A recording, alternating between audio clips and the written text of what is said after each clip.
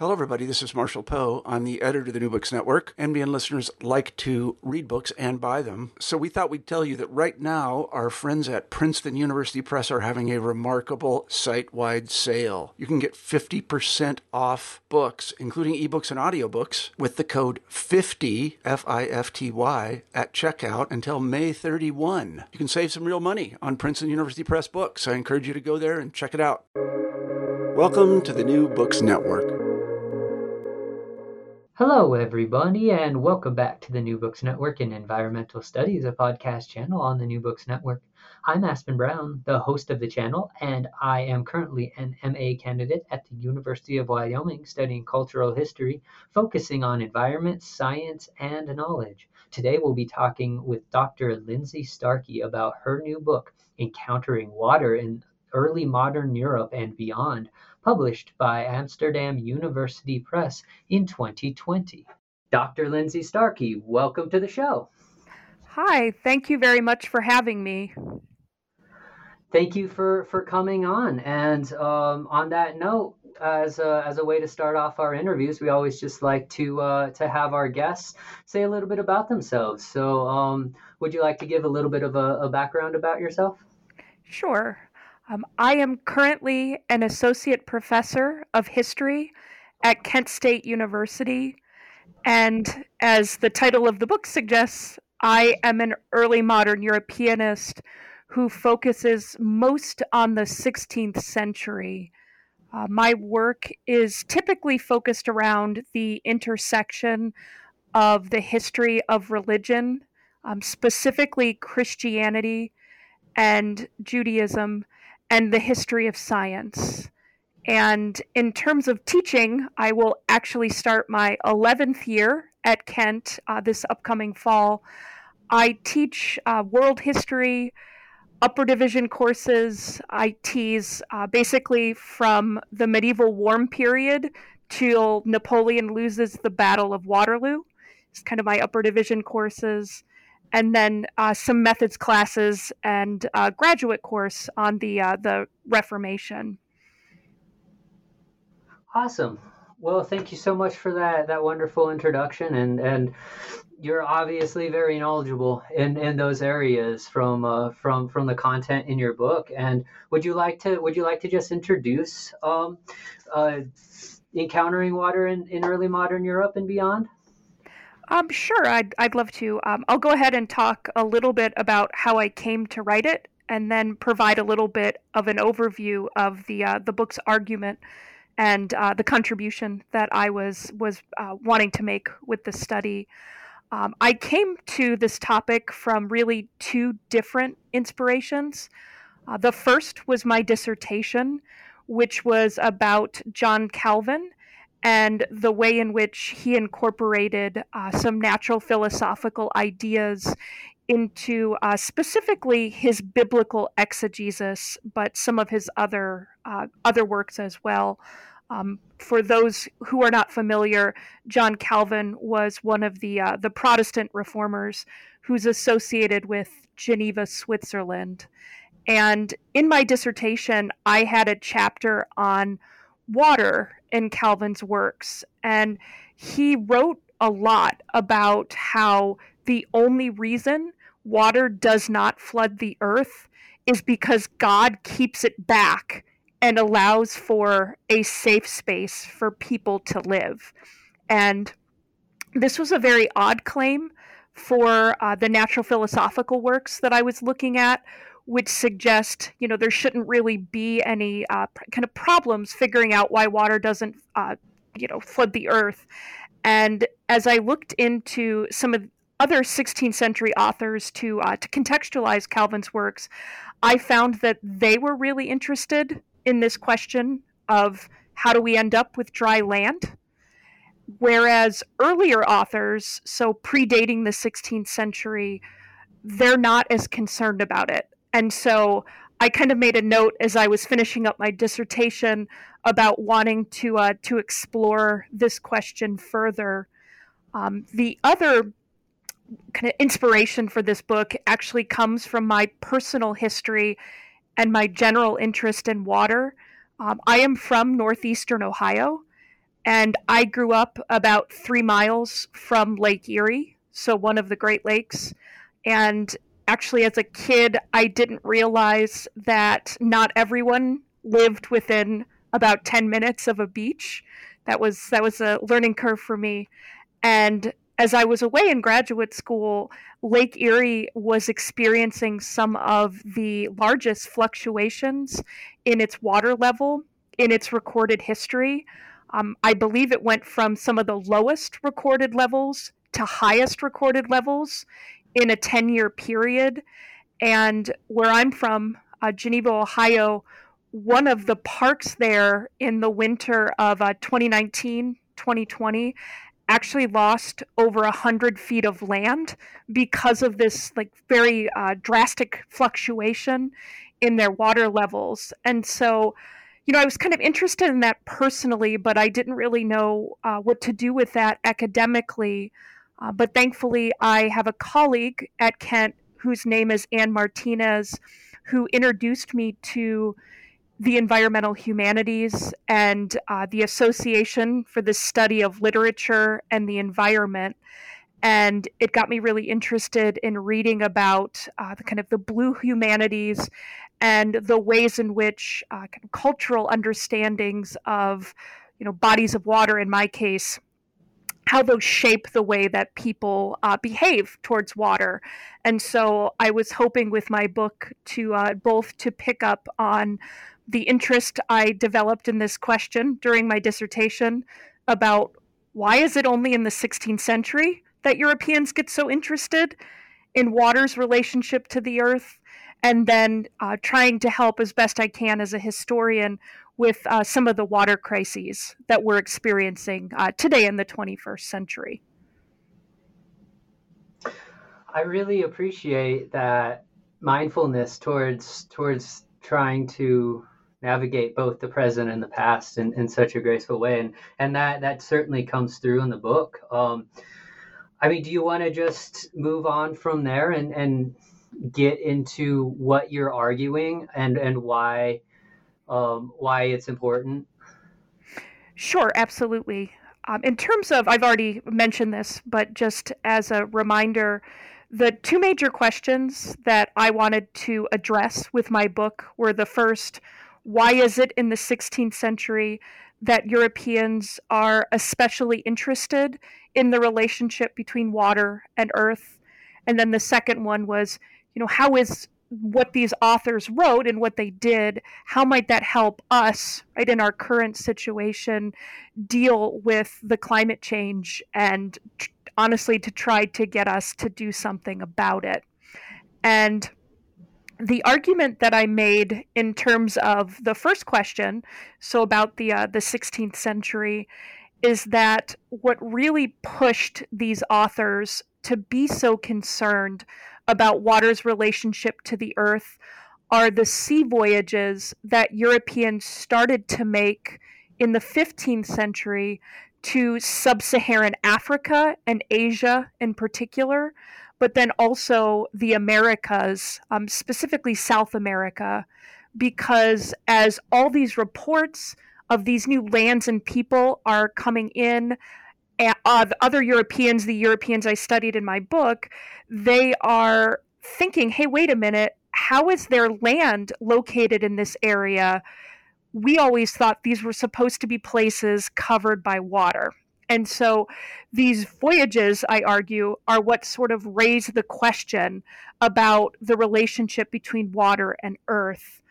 However, Europeans then turned, the people I study are intellectuals, meaning people who have university educations primarily. They turned to the methods that they were trained with, specifically the methods of reading books from respected authorities to answer the questions of where did all this water go, or what is the relationship between water and earth. And so what I discovered in my research was that in the 16th century, Europeans are reading different ancient authorities in particular, such as Ptolemy's geography, which has a different take on the relationship between water and earth than many ancient authorities. Many of the scholars I studied also became especially interested in Jewish exegesis in the 16th century, and you find there a different take on God's relationship to the earth. And so you find kind of these questions coming up, getting addressed through scholarship. And the final kind of piece to this argument of mine is that this is also a period of religious reformation, and there's a lot of discussion in Europe about God's connection to the universe. And so, where sea voyages raise the specific question of the relationship between water and earth, the interest in reading the Bible and discovering kind of God's relationship to human beings as they perceive it in some of the natural phenomena that they interact with in the world. This really leads them to look at their traditional scholarship and some new texts to try to answer the what happened to all the water and why doesn't it flood the earth.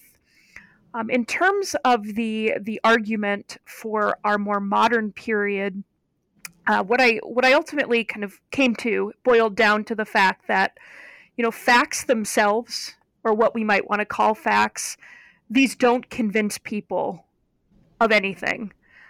We have to keep in mind the cultures in which people were born and the ways in which they actually learn about water in order to kind of understand and to impress upon people, or help impress upon people, how serious the modern water crisis really is. And in the book, I kind of boil it down to sort of methodology, ideology, and experience, right? So methodology for 16th century Europeans reading books, right? The ideology, so the predominantly kind of Christian and ancient background, and then reading about experiences of these voyages, they all come together to change the way 16th century Europeans thought about water.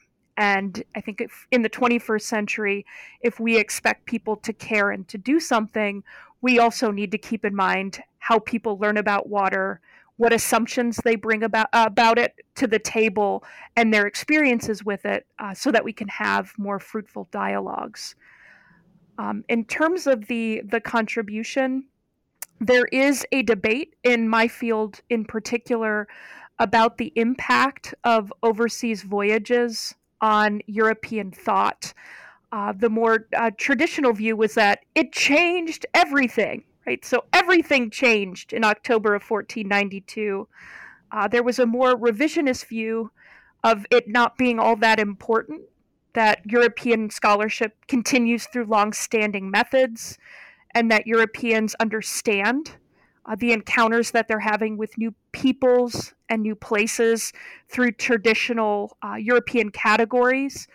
And in my book, I'm hoping to take a middle approach, talking about how, well, the voyages very much helped focus Europeans' attention on particular topics to which they then applied their traditional methods and their traditional assumptions or ideologies.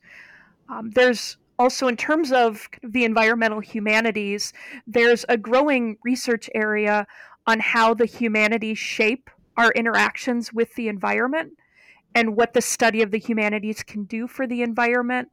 And so in my afterword in particular, where I talk about our modern water crisis, I was hoping to make some suggestions for that area as well.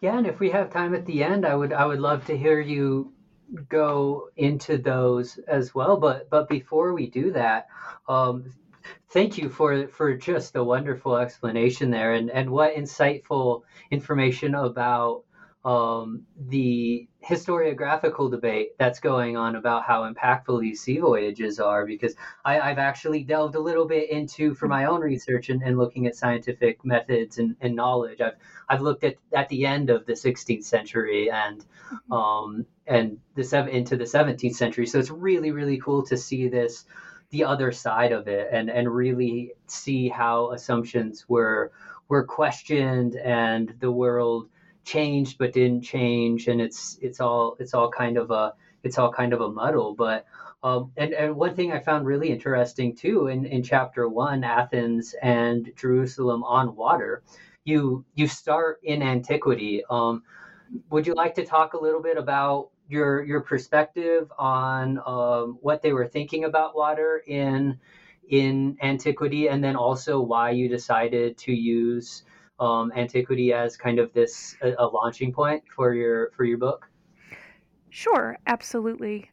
To start with your second question first, I decided to look at antiquity because it is a crucial part of 16th century scholars, just their intellectual world, as well as the way in which they approach the world.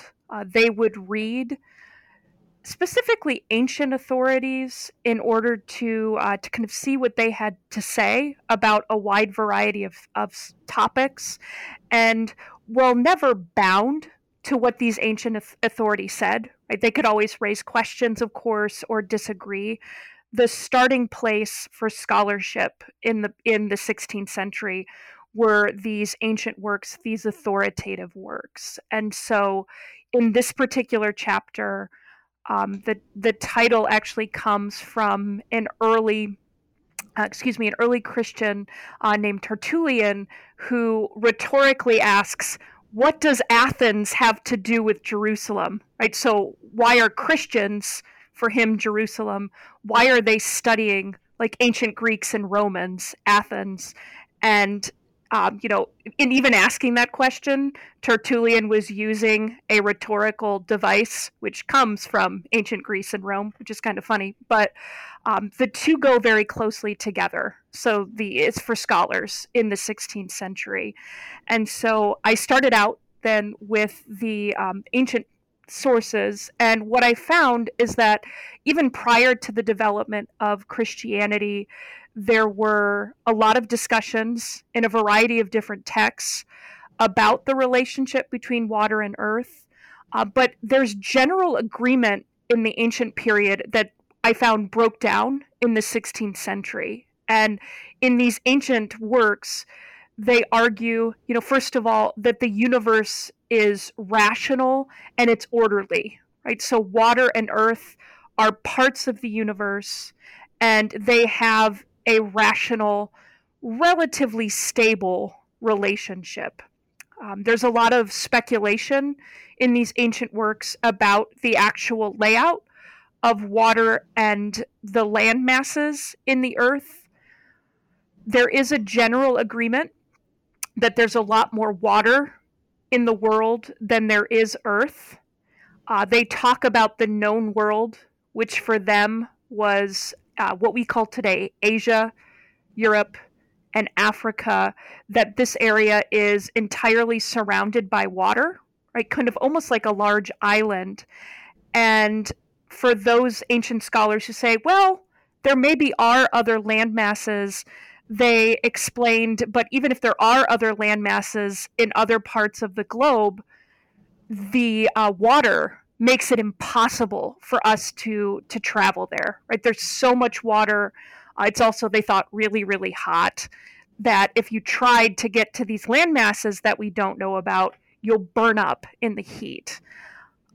The final thing in these ancient works that I noticed is this kind of tendency, especially in Stoic and Epicurean works, to view water as a really destructive force, like water, also along with fire, as a really destructive force.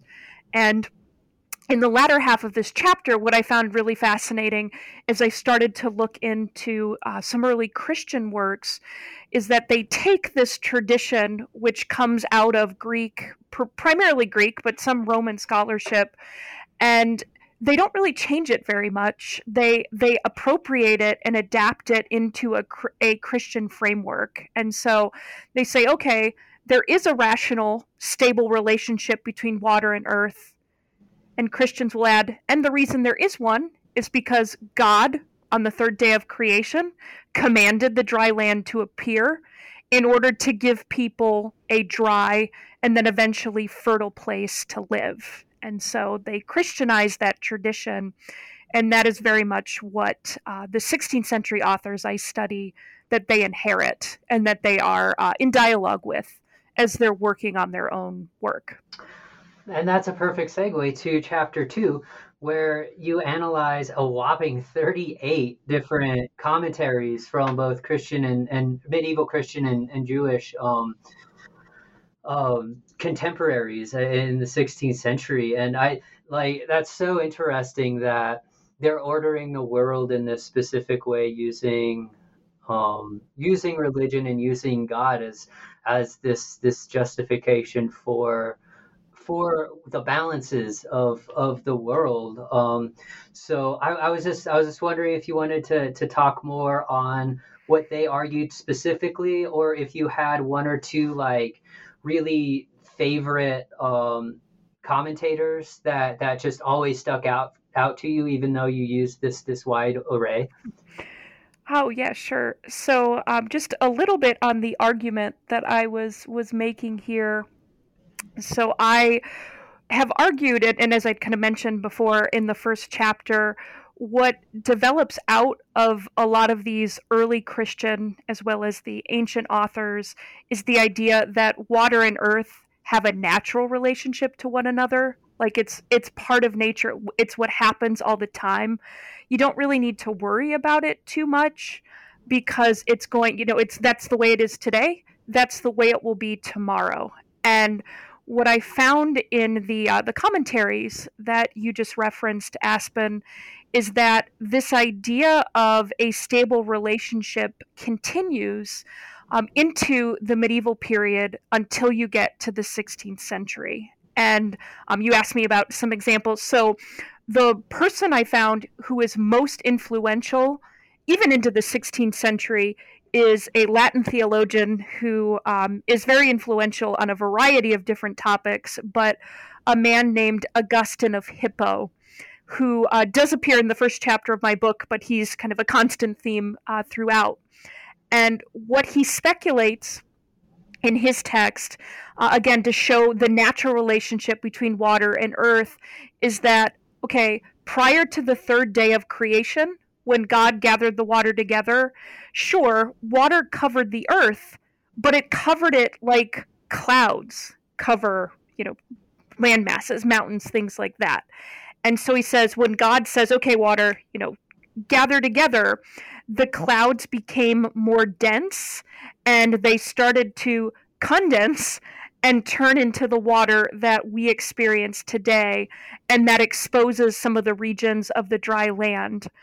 He also argues additionally, so not only did we have this cloud thing going on, but there were holes, right? Though the earth was porous and it poured into the water, water poured into the land, and then that allowed the dry land, at least some of it, to stick out above the water. And so these solutions are fascinating, and they're also a good example of a natural discussion because everything, right, is totally changed after the third day.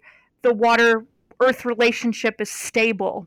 And then you get to the 16th century, and you encounter someone like Martin Luther, right? So a theologian and someone, of course, closely associated with the development of Protestantism. And he argues in his lectures on Genesis in the 1530s that, just to give you a quote, he says, quote, "It is by divine power that the waters do not press in on us." He says, "God therefore performs for us to this day and until the end of the world that same miracle which he performed for the people of Israel with the Red Sea." Right? So God, in other words, is like actively keeping the water from flooding the earth on a daily basis. And it's quite different than Augustine's, hey, it was like clouds, and then it just condensed. It's so fascinating to see these differences in narrative, but they're well thought out, right? And it's really interesting to consider that it was just people trying to trying to orient themselves in the world and understand their place in the world. And it's just a way different worldview than we have today. And it's just this book was really foundational in making me kind of see the other side a little bit better, which I really, really appreciate. And one thing I was thinking of while you were talking, and also while reading this chapter, is at this around the 16th century, and obviously a few centuries before, we have the Little Ice Age, and we have some climate change. Are some of the or do you think or know or speculate if some of these changes on the understanding or narratives behind water, are they changing because the climate is changing, and the balances that they're seeing that were so powerful in antiquity and leading up to the 16th century kind of undercut or undermined because of different climate changes? Yeah, that's a fantastic question. I think the first question, which I'm not sure of the response to or the answer to, is how aware the historical actors were at the time that this climate change was going on. There has been a lot of scholarship to show, especially in the 14th century, the 1300s, where there was quite a drastic shift from that medieval warm period that I mentioned before. Contemporaries were aware because you had bodies of water that were freezing and that had never frozen before in anybody's lifetime. By the time you get to the 16th century, I have found less of that. What they seem to be more aware of is less like climate change, and they are more aware of like severe individual events. So, for example, I believe it's in the 1520s or in the 1530s that there's a huge flood of a river in, I believe it's what is today Germany, and that generates quite a lot of pamphlets. So there's a lot of discussions about it. But what I found fascinating is that kind of discussion did not end up in the exegetical texts that I write about in the second chapter of my book. Oh, that's interesting. Why do you think that is? Do you have any thoughts? I do. I have a couple theories, and they're connected. I think the first reason that it's not in the commentaries that I looked at is because of the ways in which the Christians in particular read the rest of the book of Genesis. So if you think about the story of Noah and the flood, at the end of that story, God promises that he will never flood the entire earth again. And so I don't think, since it was a more of a localized flood, I don't think it resonates or it doesn't register as something that could destabilize their entire conception of water. The other thing I think that's going on here, a lot of the pamphlets that I mentioned are coming from people who are what we would call today Protestant, right? So evangelical in the period, Protestant. And they are very interested in signs from God, providence, and the idea that there is a localized flood, not the big one, because God promised that's not happening again, but the localized flood was read by many people as a sign. So it's not necessarily a natural event. It's a miracle, right? God is intervening to punish them for their sins. Oh man, that's so cool. And I think you really point out something important too, that I'm talking about climate, applying it to people in the past. It's obvious, they didn't have that kind of language and stuff. So I apologize if I made a little anachronistic faux pas there. But thank you for your answer. It was that's so this is just such a interesting way of approaching the early modern period, and kind of going into the third chapter. You get into text, and one term that you use, and I think it kind of appears throughout the book, but it's bookish methods, and it's getting into the idea of how these knowledges really transmit and are shared between these texts. And I just wanted to ask you a little bit about how those networks were formed and why people why people in like the 16th century granted authority to people in the past with such kind of with not a lot of doubt, I guess, or that's kind of how it seems to my end, and that could be wrong as well. Yeah, no, this is a great question. I think well, there's people have written. You could spend your whole career on this topic, right? So I'll try to summarize my thoughts. But I think part of it, well, a lot of it has to do with, in the 16th century in particular, there is an interest in recovering ancient works because they are seen as more authentic, or authentic's not the right word. They are more likely to contain truth than works that were written in more immediately, contiguous centuries. So we often talk about this. The word, they don't use this in the 16th century actually, but we call it humanism. Right? So when we teach, you talk about humanism in this idea of going to the sources, right? So going back to the ancient sources and reading them directly for yourself. Because kind of building on your question, Aspen, and the use of the term bookish methods had been the way that European universities functioned, right? In order to get a degree, you would hear lectures on what were considered authoritative texts, and you would learn some of the debates surrounding them. And by the time you get to kind of the 15th century, there's a lot of people who have written commentaries on these ancient texts.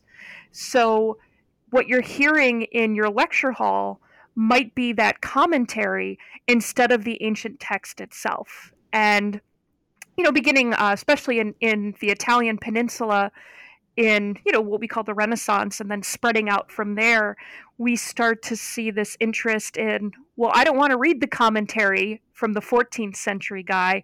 I want to read Aristotle directly and see what he has to say. And so they give Aristotle a lot of authority.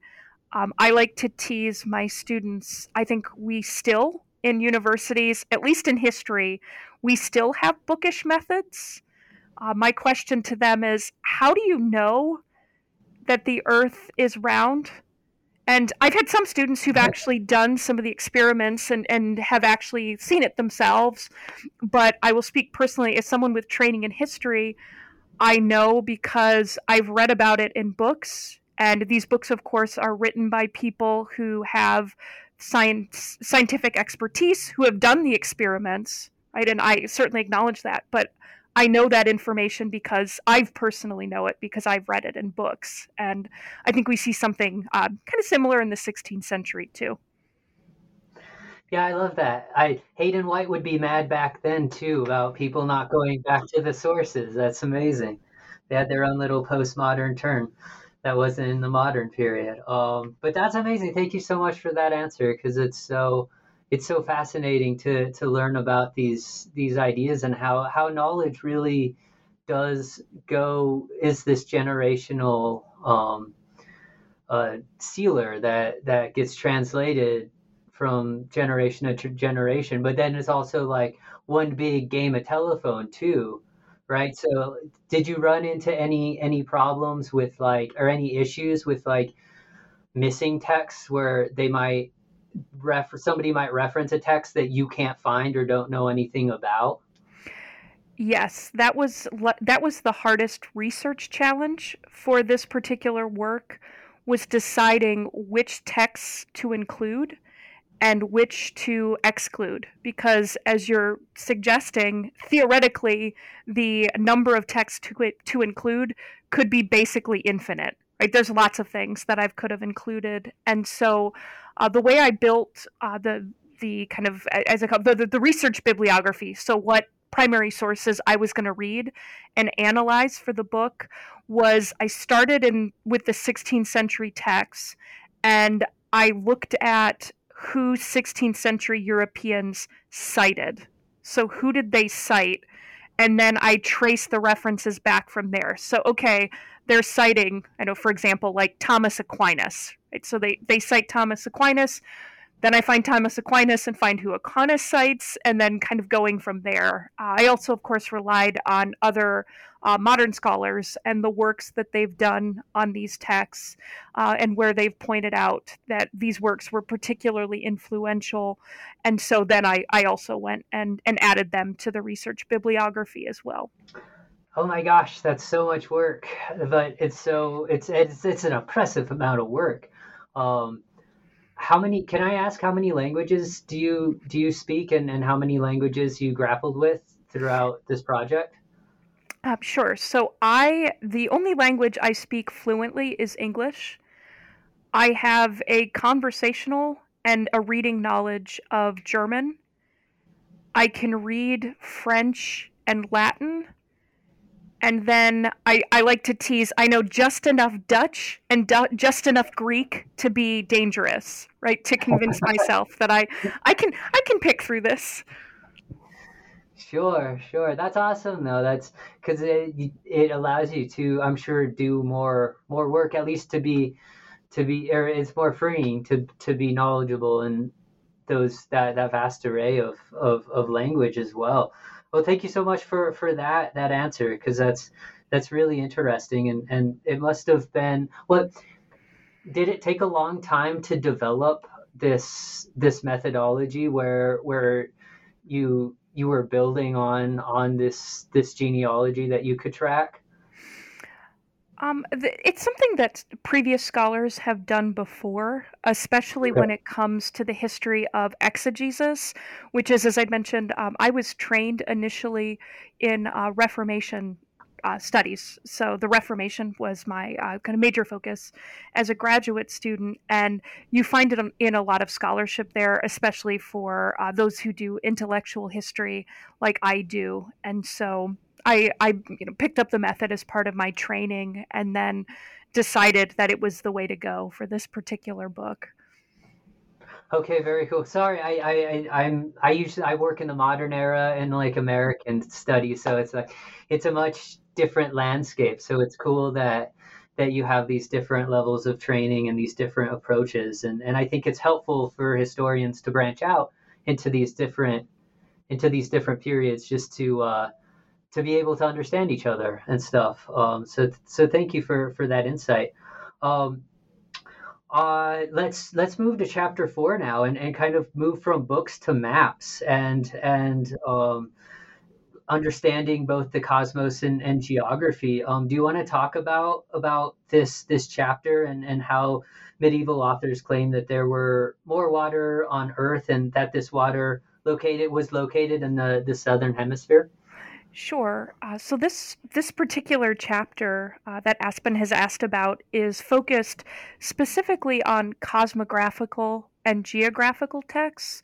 So texts that talk about the layout of what we would call the globe. So the relationship basically between water and land masses, and the connection between the globe, the Earth, and how it relates to other planets in the cosmos. And so these texts, there's a lot of discussion, right? So they talk about these topics, and then in the 16th century, they start to circulate with these wonderful, beautiful maps, with which I have to say I'm very obsessed, and was sad that I did not get to do more of I didn't get to work with them as much as I'd like in the book.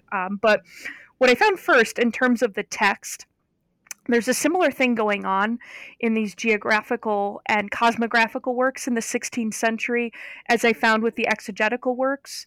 They are much more interested in the question of why water doesn't flood the earth than earlier authors were. And they're also much more likely to call it a miracle, as we heard Martin Luther do. But this starts to shift. They come to this idea that, okay, the surface of the earth must be made up of a combination of land and water. And you start to see this in the 1520s. So early in the 16th century, this is what they're writing about. But when you look at the maps, specifically in this book, I looked at the world maps. You start to find that this idea of water, it really comes out, especially if you look at the southern hemisphere on these maps, because the maps themselves have a bunch of land in the northern hemisphere, and then in the water, or the southern hemisphere, excuse me, there's so much water that for those map makers who were so inclined, they tend to put cute little and sometimes ferocious little sea monsters in the southern hemisphere in order to fill up what, some of them probably saw as a blank space. And I took that and I argue that that's a further sign that they, even though they're like, okay, right, we're got this new idea of Earth as a combination of water and land, but they're still sort of grappling visually with where to put all the water that they think must be in the globe. Yeah, that's so interesting to think of. I mean, because I never realized it before, but I've totally taken for granted the fact that I know that our planet is so wet and it's full of so much water. Whereas if you're living back then, it wasn't apparent. And one thing I was kind of thinking of, kind of juxtaposing the water with land is the idea of like wasteland. And as they were interpreting water, did they see water as just kind of this desert, or was it more of a just waste of space, or was it just divine power, or somewhere in the middle, or none of those at all? I think, to be honest, it's all of the above. Okay, cool. Yeah, I think water was very mysterious to 16th century Europeans. I was at a conference once, and one of the participants in my panel, I was talking actually about the sea monsters on some of these maps, and she looked at me and she said, "Well, you art what you eat, right? So you draw what you eat, basically." And so some of the stuff they might know, because a lot of places obviously relied on seafood as part of their diet. But once you get deeper out into the ocean, I mean, they have no idea what lies under the ocean's surface, and so it is a great mystery. One that they tend to fill, at least in the 16th century, they often fill oceans that are not particularly well known. So, what we would call the Pacific Ocean or the Indian Ocean, they fill them with really, really scary sea creatures. Whereas, like the Mediterranean Sea, sometimes they'll draw some sea creatures there, and they're like really kind of cuddly looking. There's this old idea that goes back to ancient Romans, and probably even before that, that if there's a land version of the animal, there'll be a sea version of the animal as well. And so I've seen maps where there's like a dogfish, and it looks like, like a mammal dog with like a fin tail. And so they put those in the Mediterranean Sea, but they put scary ship crushing monsters in the Pacific and the Indian Ocean because they don't know them very well in this period. Oh my gosh, I love that so much, and that really does speak to the way that they classified things. My specialty is in botany, so what I've learned in the 15th century and before, and 16th century and before, is that they were classifying things based on what the plant looked like and things like that. And so the fact that they're translating that then to these unknowns is really, really fascinating. And I guess just because we are getting short on time, and I wanna try and cover as much as possible, jumping to kind of chapter 7 and really thinking about these. It's the title of chapter 7 is Sea Voyages and the Water Earth Relationship. And this is where you're really getting into this expanded world with Africa and South America and the Pacific. And I mean, this is a pretty transformational moment for how Europeans begin to reorder it. I guess, is it a transformational moment when Europeans begin to reorder the world, or would you argue it's just a continuation of what's been happening since like the medieval period? Yeah, I think it's, again, sorry to pull the I tell my students the thinky professor thing, but I think it's a little bit of both. Oh, Just in that's perfect. I'm all about the gray spaces. Exactly. Yeah, me too.